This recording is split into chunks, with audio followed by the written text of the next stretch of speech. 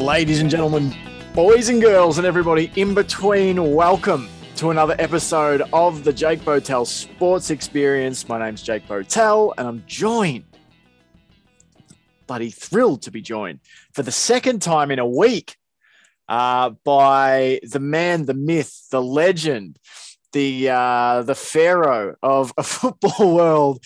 It is John Turner. How are you, mate? 2 times in 1 week. How about them apples? Thank you for having me once again. I'm good. Thank you for asking. How are you? I'm excellent. Pretty amped up after an insane weekend of NFL playoffs, and looking forward to digging into a chat with you about the XFL. The Rock, came down from his temple on Mount Olympus and, ordained that it was an appropriate time to trickle a little bit of XFL nectar our way. And you wrote a great article about it on A Football World titled XFL, a 2023 relaunch done right could change the game for good. Fucking awesome read as usual. Love when you do these deep dives into the mechanics of leagues and combining, fact and imagination, sort of scoping out what the lay of the land could look like. You're sort of saying in the opening of this article that, trying to look if you can sort of see a development of patterns between what the XFL has done and what they might do. Wanted to ask you first, people should go and read the full article on afootballworld.com. You can find the links in the podcast notes. The Rock appeared on the Manning cast on ESPN. Wanted to know, first of all, what did you glean from that chat? And what is so important about The Rock saying that they were only 2 to 3 weeks away from announcement? Why is that 2 to 3 weeks important? And what did you sort of think of The Rock's appearance on the Manning cast? Well, I always think highly of The Rock's appearance. When you think about, big roles that could go to certain actors, and these big galactic type figures, I'm, thinking like Hercules, Conan or whatever, you know what I mean? I think he was Conan in the remake, if I'm not mistaken, but he would make a great Hercules, I think, as well.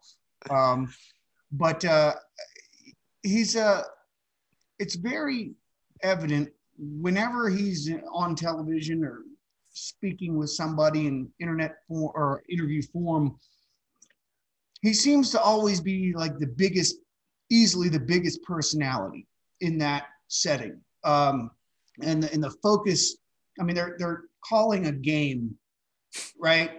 And now they are majorly sidetracked because they have Dwayne Johnson on their show. And it's like for the 2 minutes and 50 seconds or whatever that I had listened to him talk, they didn't mention a single play going on in the game. It's like, we're not talking about the game right now. We're talking to The Rock. And I think that's a little bit of a testament to him, the larger than life person, and, just how much attention he commands whenever he's in the room. You know what I mean? I can't imagine a single room. I don't care who's in the room worldwide. It could be a room full of celebrities. If The Rock's in that room, he's probably got the most people around him. He's like that guy on the Dos Equis beer commercial. So I just can't think of somebody else right now on the planet Earth that he's the new Michael Jordan. I used to tell people that, people in the middle of Bucharest or in Burma, they know that logo, that Michael Jordan logo where he's, that we see on the shoe. It's the same thing for The Rock. He's probably right now the world's more than like Barack Obama or Donald Trump, the most recognizable human being that there probably is right now. Yeah, no, absolutely. And I guess that actually will allow me to cycle through. We'll go down my list of questions and then we'll circle back. We'll do a bit of time travel. But you've kind of hit on it, and I wanted to ask you about it. We've obviously got the USFL, apparently, theoretically starting, in a month or two, TBA on that one, TBC on that one.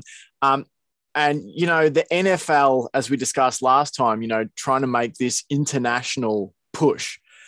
But I wanted to ask you, what sort of a competitive advantage do you think having The Rock as the face of your league gives to the XFL? Like, from my perspective, in a pretty politically charged sporting environment, he feels almost like uniquely positioned to appeal to both sides of the political aisle, and both American and international markets. Like, the way I kind of framed it in my head was, The Rock to me seems to appeal to both audiences that would have, supported Colin Kaepernick's kneeling, and audiences that would have been against Colin Kaepernick's kneeling. It feels like he appeals to both sides. Is that sort of right, do you think? I think you are correct in that regard. I mean, if you line up 10 random selected people in the globe and you say, do you like The Rock? There's probably maybe one that would say, no, he's not my cup of tea. But I think the other 9 would say, yes, definitely. Or, well, I don't know a whole lot about him. I don't have a problem with it.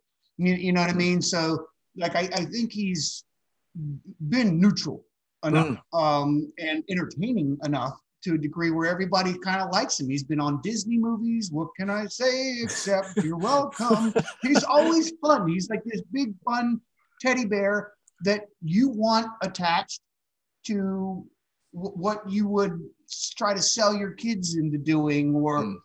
And that's the big thing to me, is that he has, I mean, I don't know the demographics of, what age groups like who, but I'm pretty sure The Rock is up there with, kids single digit age to 24. That seems to be the, the young, what are they called? Gen X, Gen Zs. Yeah. That are in love with the guy. And I will say this, though. I live in the mountain. I moved up here almost 2 calendar years ago to the day.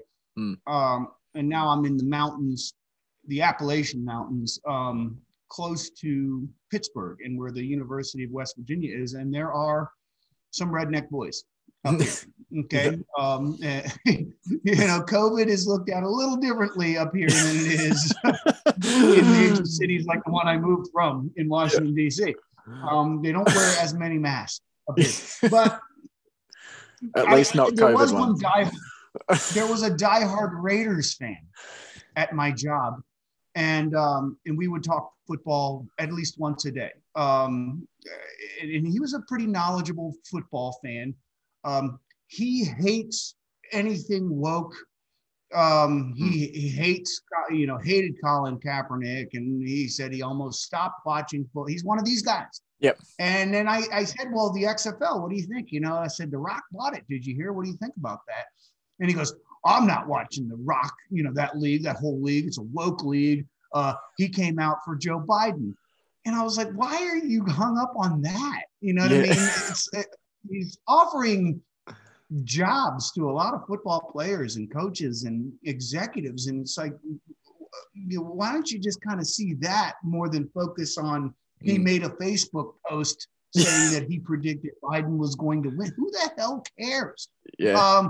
But that just kind of let me know that as likable as he is, there are just certain people who will, discount all of it because maybe you said one thing or did one thing that they disagree with, that they feel very strongly about. And it's unfortunate, but those people do exist. That's your 1 out of 10. Yeah, absolutely. And I mean, like, the other thing I was thinking about with the XFL, the USFL, the NFL, all these things, like, from an outsider's perspective, it feels to me that the USFL feels particularly faceless at this point in time. The NFL is obviously, this enormous, monolithic organization. It doesn't necessarily need a face from its sort of commissioner. It's got faces all around the league. But the XFL of it's like, I feel like they've really hit a winner here in snagging a guy like The Rock. I mean, if we had a celebrity draft to be your league's representative, if you and I and a bunch of other people we're all starting football leagues, we can have a draft to get our celebrity. I mean, The Rock is number one on basically everyone's draft board, I would imagine. Do you think that I think he's been able to maintain a likable, it's amazing. It's hard to be that successful and remain that broadly likable. Do you think down the track, this helps the NFL? I mean, you mentioned, you've got your Zoa energy drink. There we go. The Rock gets his Zoa energy drink plug. How was it? Did you enjoy it? Drinking the orange one, the lemon lime was terrific, and the orange one isn't that bad. It's the second half of the can tastes better than the top half. Okay. I'll keep that in mind.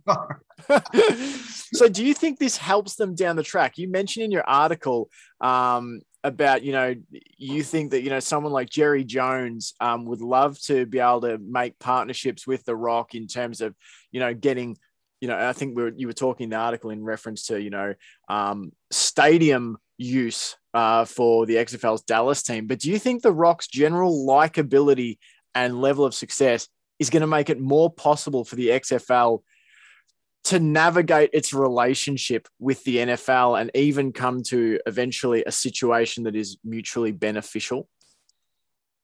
Yeah, 100%. I think that anybody who's in big business want to attach their business to him in one way or another, whether he's selling their product, helping them sell their product, or their business is connected to one of his products in some way. And he says, because he's never going to say anything bad about you or your product. He just says everything right. And it just sounds like, it's like, my God, he's a natural born salesman. He'd be successful if he was giving out free estimates for windows and siding, I think, door to door. But that's the power of him and his celebrity. And you're right. I think the USFL, it's that would have been one of my first hires if I was them as a league, is who can we get to really make our announcements for us and make our league sound exciting and make us not look so unprepared. In the days that go by, it just seems like I haven't heard anything about the spring league. Brian Woods is the president or CEO of the USFL now, and he was the owner of the spring league. And I haven't heard anything about the spring league returning. So perhaps the USFL is just the spring league with a new name, which is what a lot of people have already speculated. But they're in a little bit of a bind, I guess, because you look at the personalities from the first USFL. You've got Steve Spurrier. He's a little old now, but he's got a personality. Is that somebody you want being the spokesman for the USFL? I don't know. Steve Young has been in the football television business for most of his post-retire playing years, retirement age, and he played and was a big-time contract and player for the original USFL, but he works for ESPN, and the games are now on Fox and NBC. So that pretty much eliminates him as a possibility. Herschel Walker, he's not the best of public speakers, and he goes off into space, with his political views at times. He's running for office in the state of Georgia. Yeah. This upcoming election cycle, Jim Kelly has had his health issues, so I'm not exactly sure.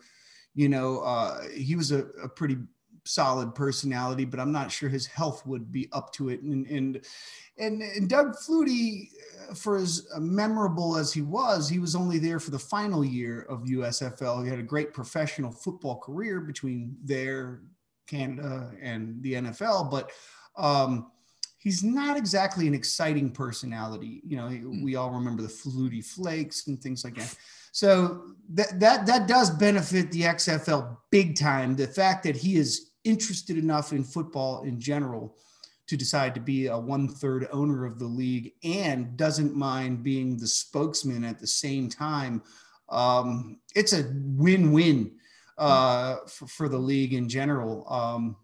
And I think, I don't know who initiated the business. I'd love to find out that information, is who initiated the business decision between him, his ex-wife, Danny Garcia, and Jerry Cardinal, the owner of Redbird Capital. You know, whose idea was it to get together, and make this investment and relaunch this league? You know, are they old business friends, or how did that relationship work out?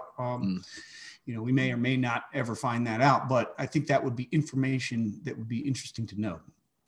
Absolutely. And yeah, I think you're right. I think, I'm skeptical about this USFL endeavor at this point. It's starting to seem like it's on very shaky ground to me, but let's focus on the XFL.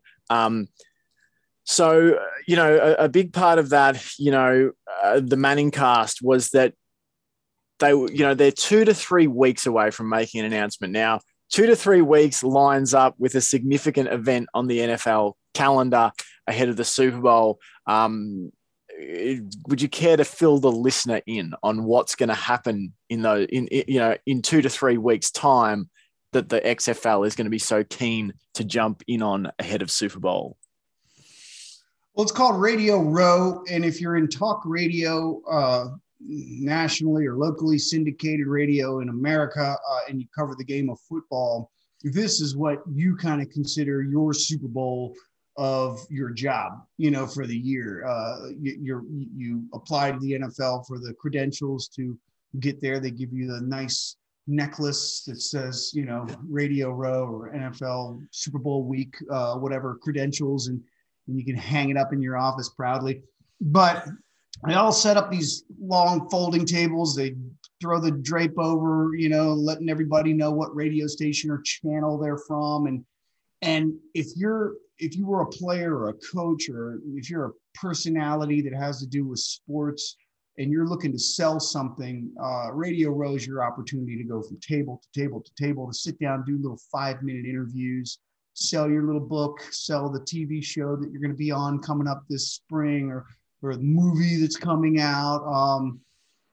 Guys like Rob Lowe, a good friend of Peyton Manning.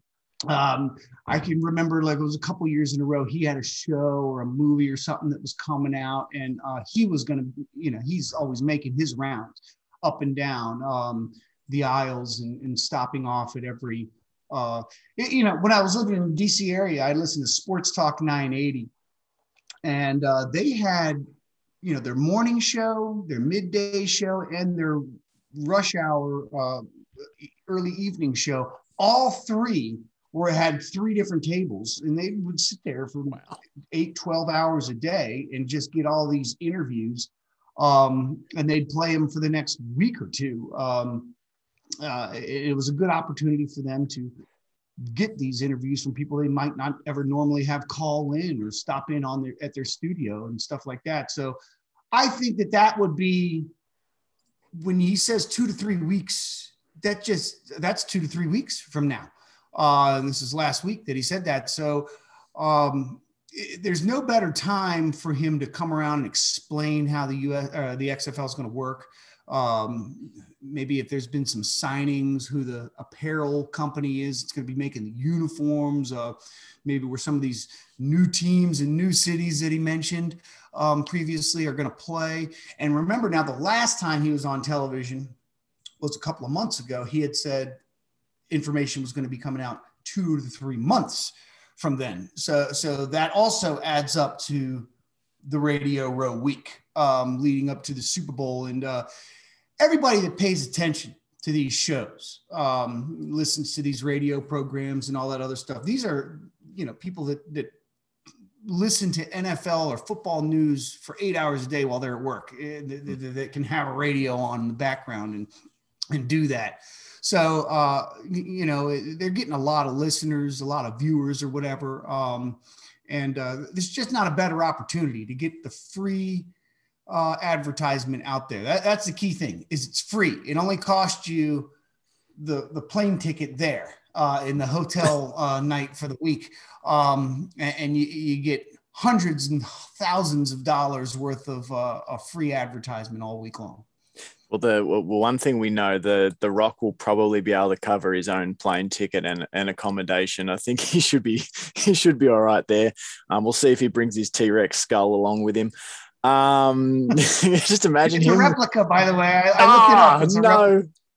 Let's not just, the real one. Let's just stick to the story that's the real one. So you mentioned there, obviously, apparel and stadiums and that sort of thing. And, we've got a little bit of word about, new cities or new teams. But first of all, I just want to get your opinion in your article, which people should go and read the full thing. This stuff is John's absolute bread and butter. He knocks it out of the park like no one else can. So go to afootballworld.com and read it. You said in your article, you believe all 8 teams from last time, the New York Guardians, St. Louis Battlehawks, Dallas Renegades, Tampa Bay Vipers, DC Defenders, Seattle Dragons, Houston Roughnecks, and LA Wildcats will all be back. But you think we're in for some changes of venue. Who do you think are a couple of these franchises who could benefit the most from a change of stadium scenery? And where do you see them going? Well, you start where the teams that didn't fill up a large stadium so well. So New York and Los Angeles, I do not think you want to part ways with having a team in your 2 biggest cities in the country that you're, you have a football league. And I don't think that's a good business decision. Even if people aren't showing up to the stadium, the amount of viewers per zip code, you're going to get more there than you get in Columbus, Ohio, or Des Moines, Iowa. Okay. So, that's just simple business. But I think we went to the first week at MetLife Stadium. We went to week 1, the Guardians game in New York. Beautiful stadium, really cool, design to it. We got there, we drove an Uber from the Walmart parking lot to the stadium. And I said, wow, there's a lot of people here. But it turns out, the stadium was really big. And once we got into the stadium, I said, oh, well, there's not a lot of people here. I think there was only, 15,000 or something at that particular game, week 1. And it doesn't look very good to have that many empty seats in a big stadium. So if they were to move to Red Bull Arena, I think it's Red Bull Arena, maybe it's Red Bull Stadium, where Red Bull FC, plays. That's also located in New Jersey, I believe. But it's a little smaller. You have less seats to sell. Therefore, it looks, it goes from glass half empty to a glass half full perspective. Because if you get the same 15,000 in there, well, then you're, 3/4 of the way full or whatever, versus looking 3/4 empty. So I just think that's just better for television. You don't have to fight to keep the camera angles, on the field and sideline to, scared to death of showing the crowd because it's so sparse.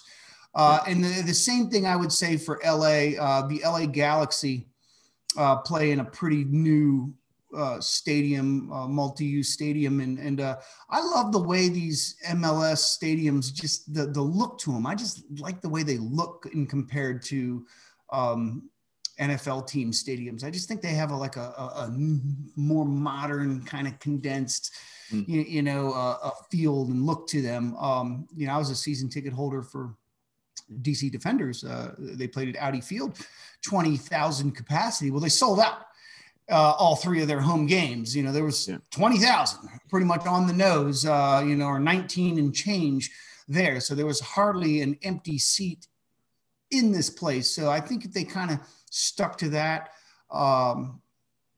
Houston, I can't remember their capacity. It wasn't terrible. I think it's like 40 something thousand for the University of Houston's field.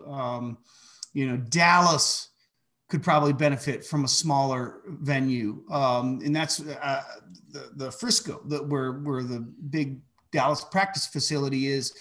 It's only a 12,000 seat joint, but it's Jerry's house. It's part of Jerry's world. Okay. Yeah. And it's an indoor facility. And there's something about being right on top of the action that I think is appealing. You know what I mean? And Dallas is a white collar town. You make a little bit more money in Dallas. So I think if you sold tickets for a little bit more, you know what I mean, there's less of them, you could create more of a demand. And if they outgrow the smaller house, well, then so be it. But sitting in that big old baseball stadium, it just didn't feel like, you know what I mean? I was watching a football. It definitely didn't look like a football stadium. It's nice for baseball, but it just doesn't really work for football. Some of the other teams I think were okay where they were. They don't have to do anything. But for some of these that didn't fill it up as well, they just behoove themselves to just move to a easier to fill venue. Absolutely. I like the idea of all those moves. The LA stadium looks absolutely gorgeous. You've got pictures in your articles and that sort of thing. And the LAFC's Bank of California stadium is absolutely like quintessential looks. There's palm trees and stuff, and there's a beautiful sunny skyline, and it's like you said, really sort of it's quite gracefully modern. It looks like something you might see pod racing championships in Star Wars being raced in with that roof. What about what was the biggest seller for the XFL, the St. Louis Battlehawks? They'll come back and they'll be in their same stadium, in your opinion? Rinse and repeat? Yes. Now they do have, I think this year, they've got an MLS team joining the MLS in St. Louis. And I think they're partly owned by there's a couple other people that are already in the sports industry that own the multi-use stadium that they're going to play in. So that, although it's an option to the Battlehawks, I would assume it's an option. I don't know that they, year two of being in this league, want to share a grass pitch with a professional tackle football team. They'd probably want to keep their grass primarily for soccer and not have to have that headache. But that is also an option. However, they were going to, potentially sell out after opening the upper deck in that dome. And I think, St. Louis kind of benefited from the Rams leaving. There's probably a lot of people in St. Louis and San Diego and, some towns like Oakland who are pissed off that the NFL has left them high and dry. You know what I mean? And they would be more susceptible to coming out and supporting an XFL team. And I think that's one of the main reasons St. Louis really kind of came out for the Battlehawks, because, they felt shunned by the NFL and Stan Kroenke. And they wanted to prove that we do support our football teams here. We can and we do. Whatever business transpired between the team and the city, and they moved, but it wasn't a terrible business decision. Look, they just knocked off Tom Brady in an amazing finish.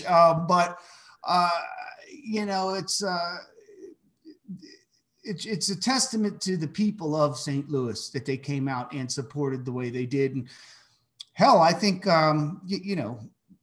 if they were to make a playoff run, if we had gotten that far in the XFL in 2020 or something like that, you could have very well seen a jam-packed Battle Dome, or, Dome at America Center, I think it's what it's called, in St. Louis, had we gone that far, and we could be looking at a waiting list to get tickets today. So I fully expect if they return, which I'm very confident they will, that they're going to pick up right where they left off and have a lot of people in that arena.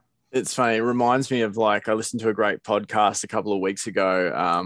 There was the CFL Two and Out podcast, which is one of my favorites. And they had an interview with, I can't remember the guy's name off the top of my head, but he wrote a book about the Baltimore Stallions in the CFL, and talked about how, Baltimore, felt shunned when they lost their NFL franchise. And that was, one of the main reasons for why the CFL franchise was so well supported in those 2 seasons or whatever it was up there.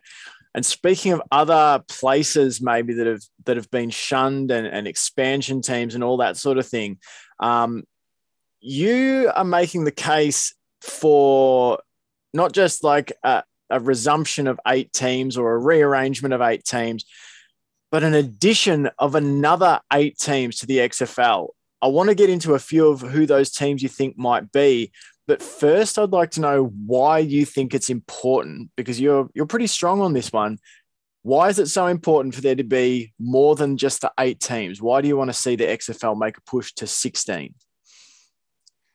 Well, I think Jerry Cardinal, the guy that is the owner-founder of Redbird Capital, I believe right when the original sale was done, and we found out that it was in fact The Rock, who I called it that week. I said, guys, I have a dark horse prediction. I think this guy's going to buy the XFL, and it was The Rock, and it turns out it was him with his ex-wife and Jerry Cardinal. Jerry Cardinal, I read somewhere, and I could go back and Google this up and find it. Yep. But I think he wanted to see more teams, and he really felt like a larger variety would command a bigger demand to get a paying television deal. And that's one of his big things. He's a very smart yet shrewd businessman. He's made the initial investment, and I don't know, how much he's going to plan on spending on marketing for the league. But if you look at his companies, he's pretty calculated at the kind of businesses that he runs, and he creates and buys businesses that can operate themselves with very little cash infusion. He's not going to inject a bunch of money into a hope that this is going to be a big thing. So like most of his businesses, like they own On Location, NFL On Location. And that's the company, if you want to go see, if your team is playing a game at Wembley in London, you can go online and go to NFL On Location and buy not only 2 tickets or whatever to that particular game, but they're like the Expedia. You can get the plane flight there and back, bundle it with a hotel room, and bundle it with like a 2 or 4 hour tour of London. Okay. You know what I mean? So they can meal voucher, 2 dinners, 2 lunches, 1 breakfast, or whatever, $100 to such and such pub. Okay. So he owns, Redbird Capital owns NFL On Location. So he that doesn't cost a lot of money to operate. That's like, call us, we'll make a deal, put together a package for you that you pay for, and then we will give you the business when that day has come for us to provide that service for you. And so he's already dealt with traveling and having offices in multiple locations. And I think that's very important to understanding how businesses to this scale work. And he knows that more markets, and I'm talking about Nielsen rating markets, television markets here. The NFL has all of the top 21, I believe that's the number. It's like 21 or 27 of the top Nielsen rating markets in America. Okay, so they have some that are lower, like outside of the top 32, but boy, oh boy, they've got all the big markets locked down. And I think he knows that with more markets, television networks are more likely to write a check to broadcast their games. So then, if you've got 12 or 16 teams, and now you go from 2 to 4 divisions, or something like that. You can say maybe ESPN is going to take the East, or, you know what I mean? And ABC takes the North, and, this network takes the South, and this, versus vice. So I think that you just create more opportunity for there to be a demand. Yes. And the counter argument was, wow, it's too many teams. There's not enough talent out there. No, there's plenty of talent out there. There's 10,000 seniors that leave college every year. Okay. And there's another couple thousand juniors that think they're good enough to go as well. So you can't use that argument. These guys were fine football players in high school and college. But for whatever reason, they're overlooked. But there's plenty of guys that can play.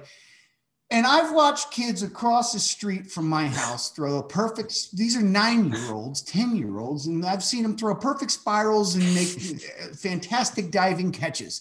Okay. So anybody can get behind center and make a great play here and there. They're not, all the games aren't going to end like Buffalo, Kansas City, or the Rams and the Bucks. Okay. They're not all going to end like that, but I'm pretty sure if you go through the average XFL game, or maybe even the USFL this spring, and of course CFL, you see some amazing plays. You go, oh my God, that is amazing. You know what I mean? This is part of why football is just so poetic and beautiful sometimes, because it's like, wow, I've never seen a play like that made before. And you won't find it outside of a football field. So that's the big thing, is that the demand, it creates the demand and the appetite for the networks to say, ooh, they got 16 teams now. You know what? We might want to cover, get a contract done to cover at least half of their home games, you know what I mean, on our network, because when it comes down to it, 1 million+ people are going to watch every game. Absolutely. And it's funny, thinking about, people who say there's not enough talent, or there's not enough, whatever. I hate to break it to everybody, but not every NFL game across this 18-week season ended like Bills Chiefs either. There were some stinkers. We all sat through Chiefs Steelers last week too. And, there's not every game on the schedule is an all-timer. And it's when special things happen amongst the mundane that makes them special. What's the line from The Incredibles? Once everyone's super, no one's super. If every game was Chiefs Bills, then that would actually cease to be special. It's part, it's one of those, sort of the thing where everyone says, oh, well, if you increase scoring in a league, it will naturally become more exciting. Not so, because I find basketball, which is, end-to-end scoring, to be not particularly entertaining to me as watching the NFL. And I think end-to-end scoring is overrated. It's diversity that makes things entertaining. What do you think? I want to get some of these teams. I don't want to reveal everything, because I want people to go and read the article on afootballworld.com. But you've got 8 teams proposed. Now, there's a couple that I really want to get into. A couple of teams from outside of America, and a couple that I'd like to touch on locally. I think I'll breeze past these ones. So you've got the San Diego Bolts making a return to the XFL, and that obviously plays into the conversation we talked about, a market that's been shunned by the NFL. You've got the Oakland Enforcers coming in again. A market that's been shunned by the NFL in favor of Vegas. These are the two that I want to get your thoughts on, though, to expand for the listener. You've got the Mexico City Demons, and you've got the Toronto Argonauts making an XFL trip. Now, if you want to give me your thoughts on San Diego and Oakland, I'm all for it, but I'm really chomping at the bit to hear how and why we get a team in Mexico and a team from the CFL. Well, there's rumors, and I tried to Google these a little earlier today, get more specifics on the Mexico City and Toronto, Ontario region trademarks. Now, I did hit the follow button on this lawyer based in Washington, D.C., who is a trademark lawyer, a patent lawyer. And evidently he posts a lot of, I don't know whether he's just a big sports fan or he helps with these trademarks with various sports entities and things like that. But his name pops up on a lot of, when you Google his name, I think it's Rob Gerber or something like that. His name just pops up on a lot of these posts about transactions concerning trademarks with professional leagues. And he mentioned that that the league, in fact, did place a trademark in both regions. And if you're looking, you know, when you locate a business or part of your business outside of America and you're an American-based business, it's obviously got to have some sort of weird financial trickery to it. You know what I mean? You're dealing with a different currency, but obviously they still have the ability for you to trademark and patent something there, just like you can in America. You can still operate. You're just going to have to do things probably on the business end a little differently than you do in America, you know, which also varies from state to state, but it's for the most part the same. Now, Toronto is the least attended home team in all of the Canadian Football League. When they were in negotiations, the league with Dwayne Johnson to talk about a potential relationship of some kind. And, you know, they kept those conversations top secret. You know, you had to be, you know, 007 to find out, to even be a fly on those walls, right? Not even 007 was invited. But anyway, Toronto was, according to David Naylor, who works for TSN in Canada, he said that the Argonauts were, the bullish most franchise of the 9 in the CFL, saying, yeah, let's get this done. This is good for business. Now, 3 of the league's teams are publicly owned by the, township or what, the city, or, I don't know exactly how that works. Some sort of a nonprofit situation owned by the city. It doesn't sound like a great business model, but whatever. The Packers have been in business for a while, so who knows? It works. And then you've got a few that are owned by, like Toronto Argonauts, who are owned by companies that are investment companies. So like BMO, the stadium, and the team, the Argos. They also own the Toronto Raptors and the MLS team that's up there and things like that. I think they own all the sports teams except for the Blue Jays, if my memory serves me correct. I think they also own the Maple Leafs. Yeah. But, so they wanted to get it done. Some of the other owners were like, I don't know. We've been in business a long time. So I think Toronto would make the move. I think Toronto is ballsy enough, and the ownership group that owns the team says, you know what, we don't have to stay in the CFL. If we want to do business with them and you don't, we will take our business elsewhere and play with them. And we'll see, how attendance looks after that. But at this point, we're not making a lot of money here in the CFL. I can't foresee any situation where our business fortunes are going to change all of a sudden, continuing to do business in the CFL. We'd like to go ahead and roll the dice with Dwayne Johnson in the XFL and be the representative of Canada and the most northern team in the league. So I think, honestly, for them, it's a calculated business risk that they're willing to take.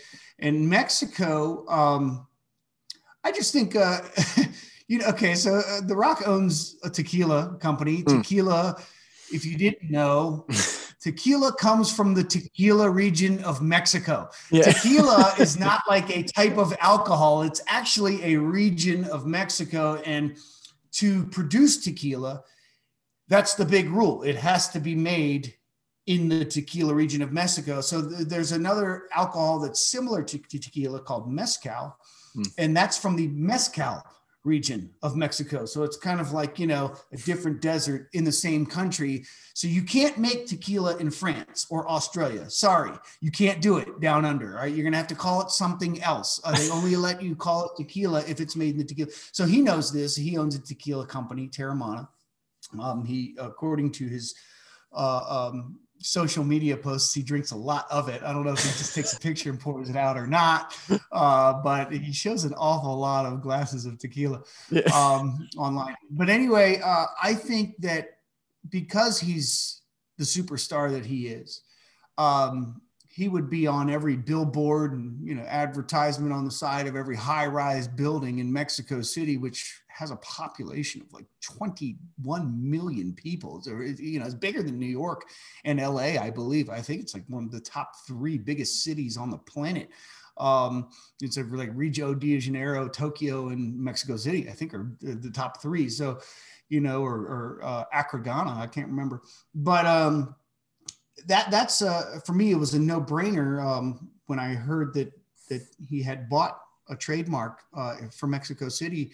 So that's, you know, and when you look at it, you know, the distance between Mexico City and Dallas, where the Renegades are, or Houston Roughnecks, is the same distance that the LA Wildcats are from the St. Louis Battlehawks. I mean, you're just drawing a line in a different direction in the same distance. So, I mean, the same 3 or 4 hour flight, you know what I mean? From there to here, it's not that difficult. You know, and he's already doing business outside of the country, obviously, with the tequila company. And going back to Jerry Cardinal, they already own a soccer team, you know, in Europe, a couple of them, I believe. So, and they own an entire cricket league in India. So they've already dealt with travel and trademarks abroad. It's not that difficult to get this done and beat the NFL to the punch. We hear they want to get a team, you know, outside of the country and have them in a permanent home. And these are 2 of the cities that are targets, allegedly, for the NFL. So, you know, why not beat them to the punch? And what better way, going back to doing business with Jerry Jones, if they can show that they can do business in these markets and be the guinea pig for the NFL, the NFL might appreciate The Rock doing that a little more than they would appreciate somebody like Vince McMahon attempting that. You know, they'd probably be more susceptible to accepting the successful business numbers that come about it with him in charge versus a pompous guy like VKM. This feels like I mean, that would be such an audacious move. It's fun. I'm watching Ballers for the first time at the moment. So seeing a lot of, you know, The Rock doing business, and you know, you can't help but feel that the character where are you at? I'm only almost finished season 1. They're just talking about I think Joe is Vegas. Just talking about going out on their own, out from under the boss. So yeah, sort of exciting time in the season. And I feel like I'm getting a glimpse, you know, into, you mentioned in your article about, you know, the XFL maybe getting a last chance company to come and do, you know, a season long, almost sort of like Hard Knocks behind the scenes of the XFL. Well, I feel like I've kind of got a camera on The Rock with the way he is in Ballers. And man, this feels like the perfect like confluence of circumstances. Like The Rock's whole career, if you look back, you know, it almost builds up to this. It makes sense, you know, in the sense that he was a football player in college, wanted to go to the NFL, couldn't make that happen, has built himself into this insanely marketable, successful property.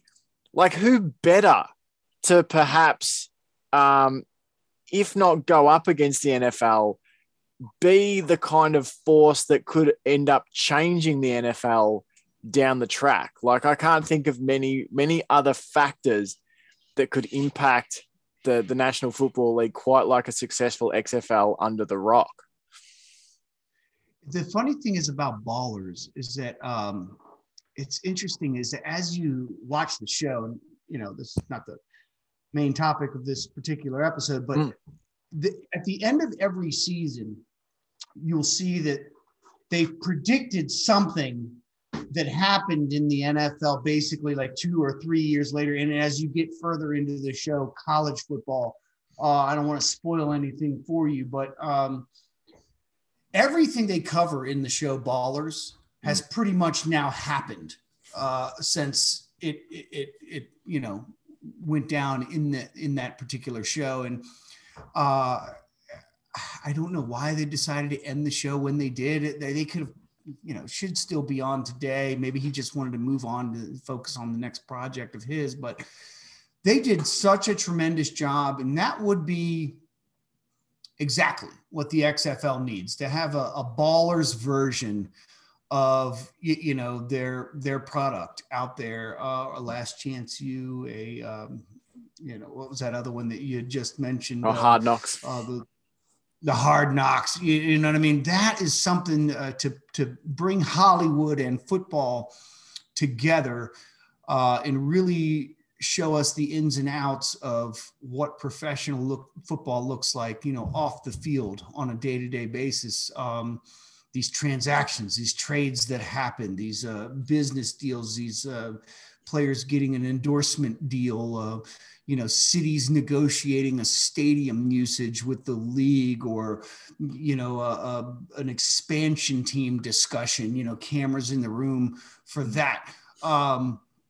This is something I think that would be must-see TV. I mean, The Rock is already must-see TV, but to be able to get The Rock talking about, his football team and negotiating deals, that would be, I would never miss a single second of that. I would probably pay more attention to that than I did the game, on game day.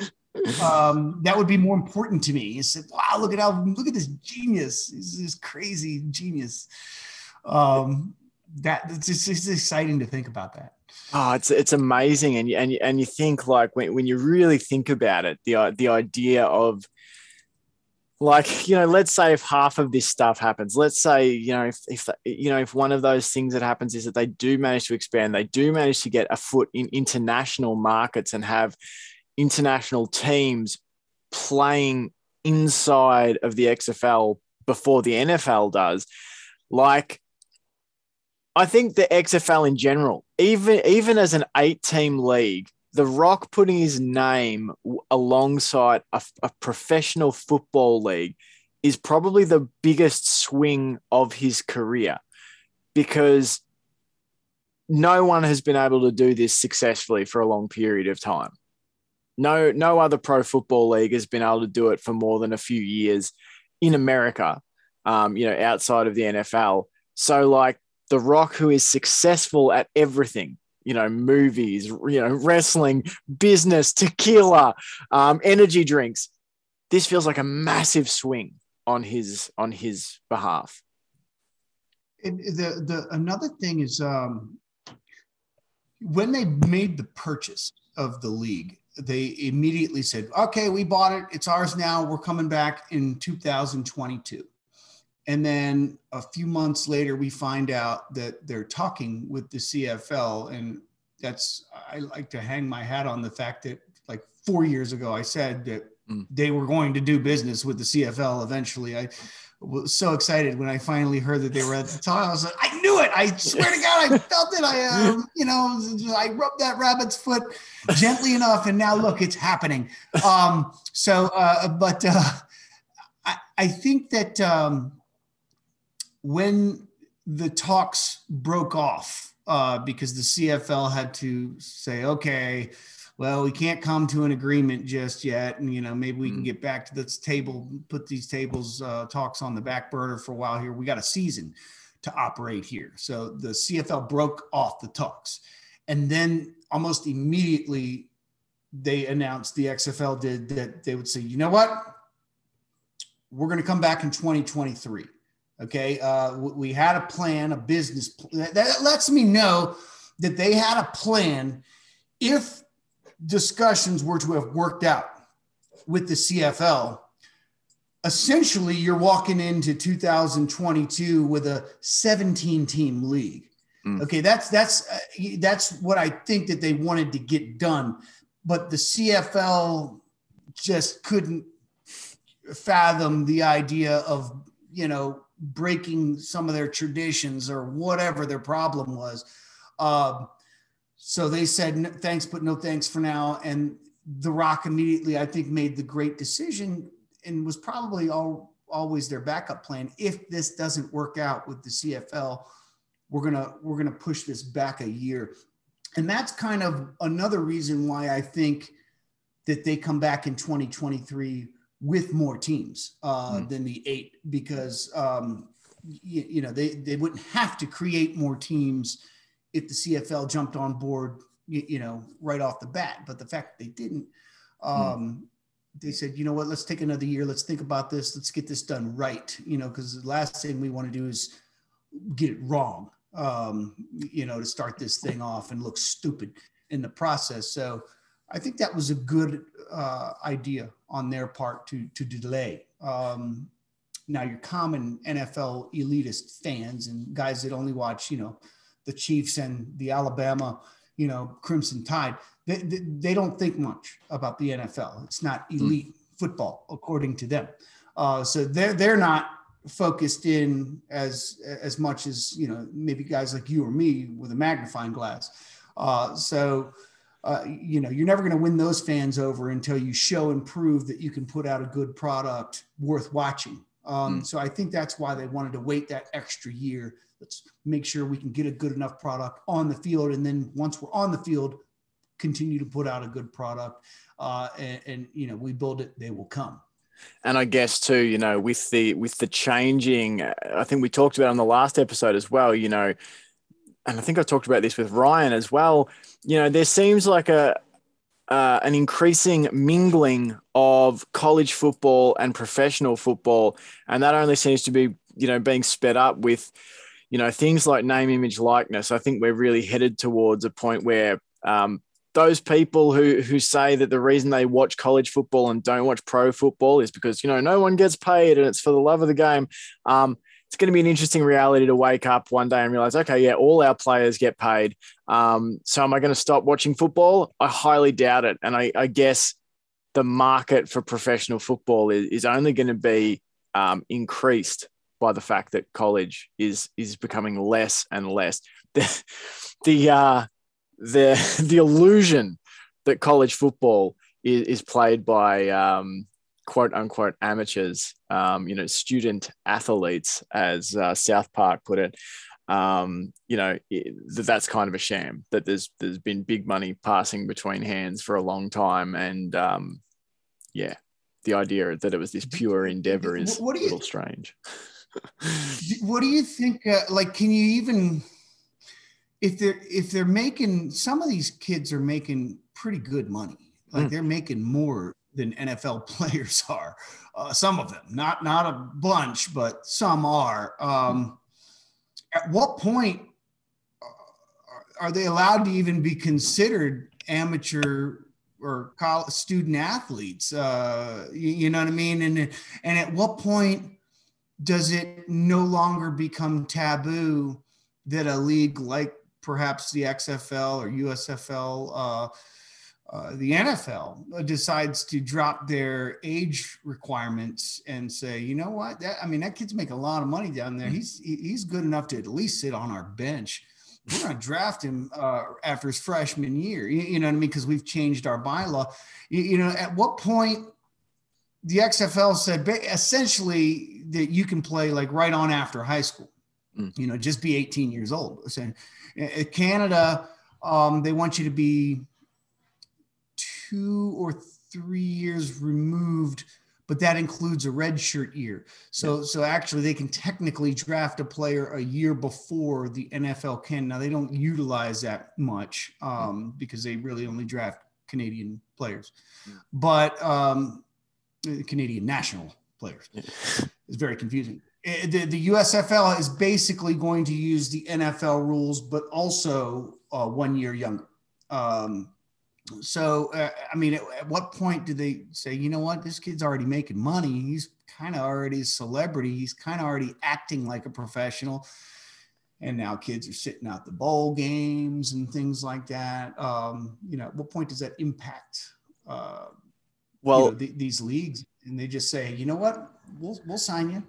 Well, as much as, the NFL and as an international viewer, of American products, it's easy to see the American influence down here in Australia, not just in sport, but in all sorts of things. I think it's also worth thinking about the international influence in American culture, and particularly as it pertains to sport. If you think about the English Premier League, if you think about European football, European soccer, Manchester United has academy teams. Arsenal has academy teams. Liverpool has academy teams. They're signing teenage Australians over to come and play for their academy sides. I don't think it's insane at all to think that we will eventually have sort of junior football clubs of some sort, or academy sides of some description, or some setup that mimics some of that, where franchises are able to lock down talent earlier, where talent is able to get paid earlier so that they can start capitalizing on, their value before they get injured. I don't think that's insane at all. I think that's a logical progression. In what shape that takes, I don't know. But conceptually, I think it makes a lot of sense with where the game's headed. Washington, DC United, I think, was the team that signed a kid. I had never heard of the kid before in my life, before they signed this mega deal in I think it was the late 90s, Freddie Adu. Do you remember that name? Yes, I do. Okay. Yep. I think they signed him when he was like 15 or 16 or something like that. And he didn't come over and play, I think, until he turned 18 or something like that. And his career never panned out. Like, it was the league's second biggest signing. They had already gotten David Beckham to come over and be a part-time player. And it was like the entire league pitched in to pay his salary. It was like ridiculous, like 3 years, $500 million. It was like before Patrick Mahomes' deal was ever a thought, like David Beckham, and his good looks were the new face of the MLS. And they still allowed him to play for his Premier League teams and other leagues he was affiliated with. We could be headed exactly down that path. And what I thought about the other day, I was kind of researching how some of these soccer leagues have their relegation. And I was kind of looking at the ages of the players on these teams in the lower tiers.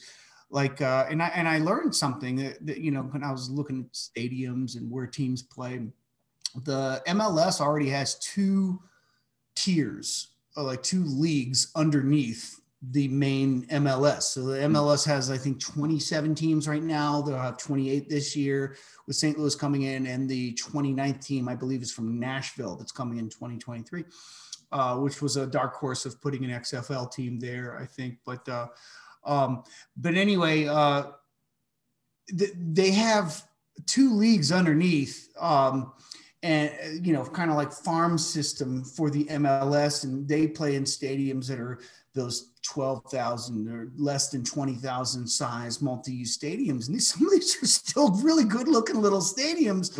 As a matter of fact, they're thinking of putting a pop-up stadium in San Diego for one of the lower tiered leagues, because they're in hopes that they can bump up to the MLS, the main league. And if they can fill that stadium in league, tier 2 or tier 3 or whatever, that they can kind of graduate and kind of jump above Sacramento and a couple of these other cities that are looking to get MLS teams. And I think that's an interesting way to go about growing your league and getting their talent to kind of play for you.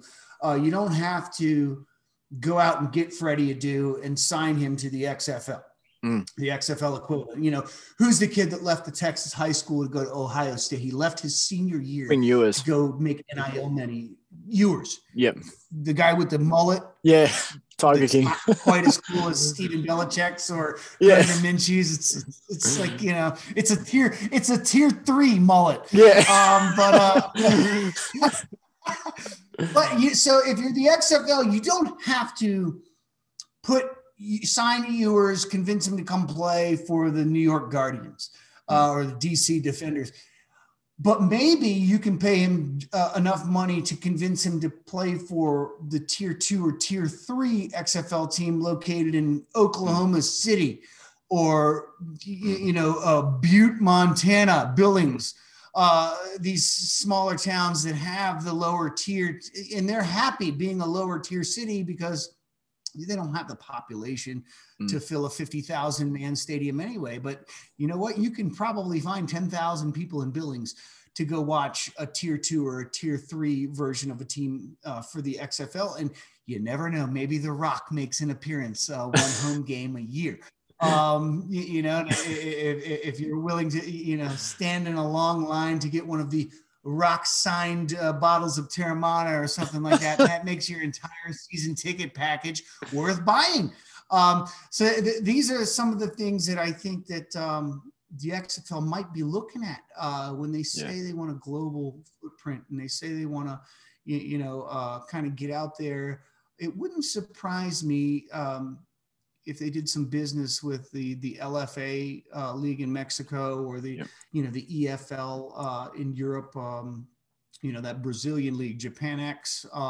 These leagues are small leagues, but if they were to run a joint ad with the XFL or something like that, not only would that get people more excited about the league in their own country, that they're associated with The Rock, but it could lead to something just bigger. It could lead to maybe we get a Tokyo XFL team or a Rio de Janeiro team in the next couple of years. And maybe we get it, Hamburg, Germany, London.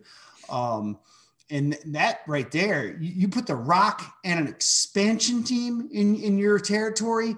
Well, now you've just figured out how to create at least 1 million new football fans, American football fans in said.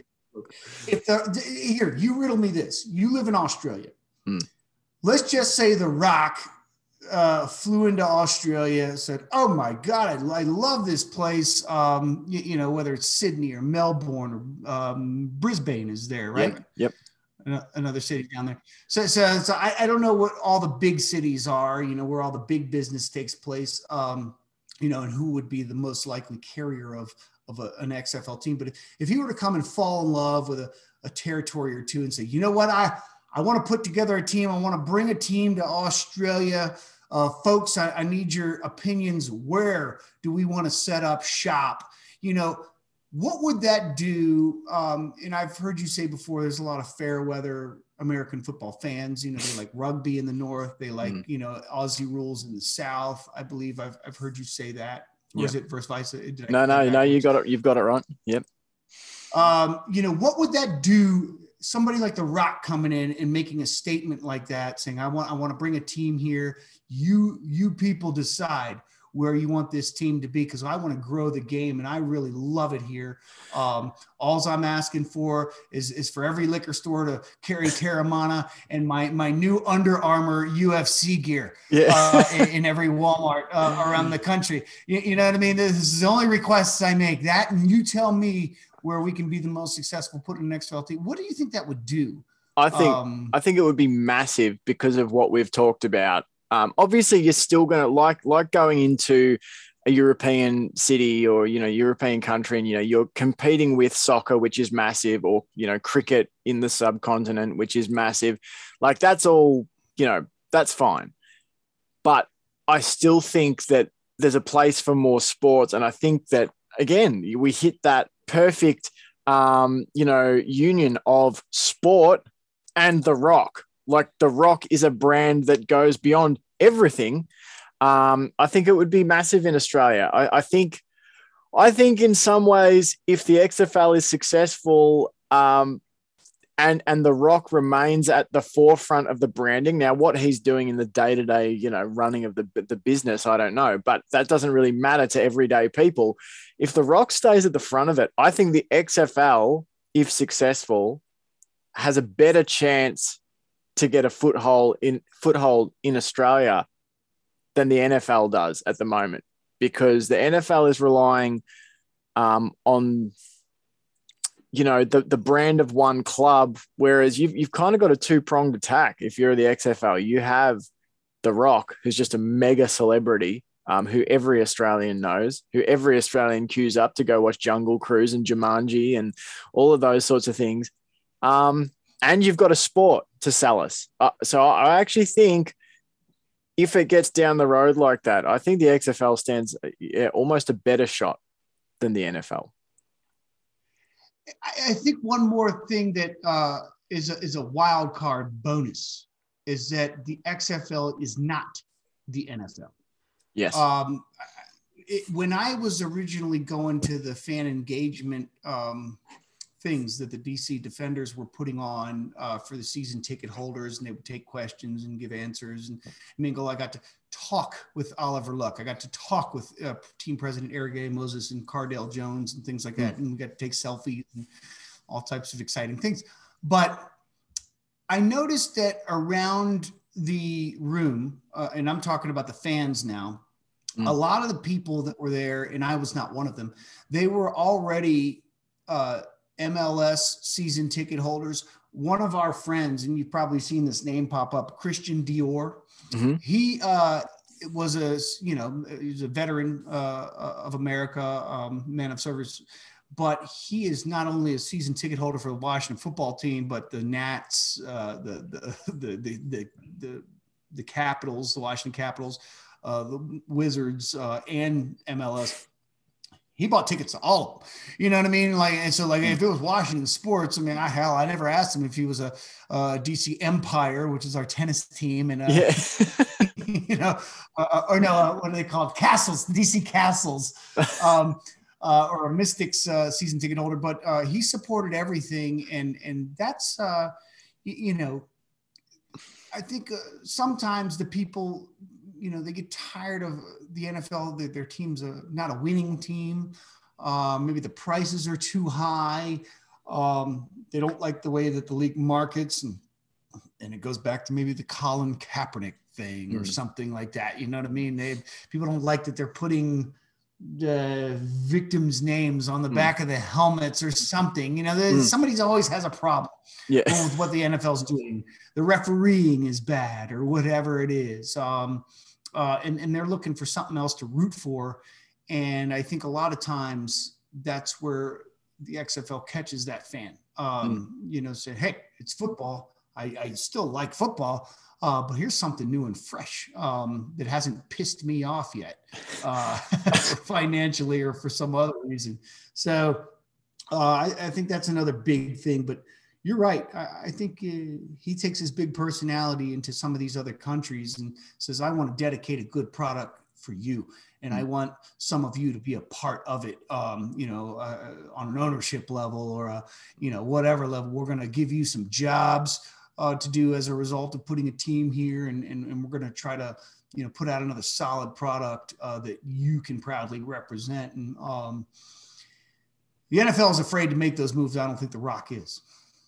Yeah, well, and I think too, like we said, at the top of the episode, the Rock as a brand has that just really unique ability to remain likable and piss as few people off as possible, while also appealing to both sides. Like we said, to frame it in the Colin Kaepernick article, I'm sure that the Rock has fans that straddle both sides of that situation. And I think he's somehow found a way to have that enormous fan base that crosses huge political divides. So no, I think it's so exciting, man. I think your article is great. I think people should go and read it. Go to afootballworld.com, read John's XFL, a 2023 relaunch done right could change the game for good. I think we've discussed in the last hour how that happens. John, always awesome to talk to you. Thanks so much for coming on the show.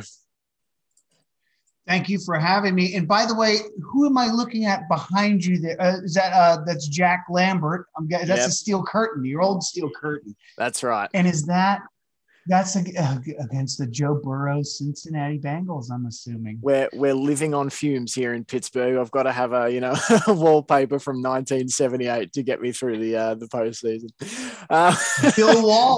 Bill Walsh invented the West Coast offense, coaching that very Cincinnati Bengals team. The seeds of something great were laid, but it had to find its full success somewhere else because wasn't it trying to think of his name, Paul Brown wasn't so keen on old Bill Walsh. I think the story went, wasn't it? Oh well. It's still one of the biggest anomalies in sports, how the guy Paul Brown left the Cleveland Browns that were named after him and moved across the state and started another team not named the Browns. It's just a mind-boggling thing to me. That's right. That we're essentially the Cleveland Browns. All right. As I said, go and read John's article on afootballworld.com. Follow A Football World on Twitter and Facebook and YouTube. Go and hit the subscribe button so you get the notifications whenever they go live.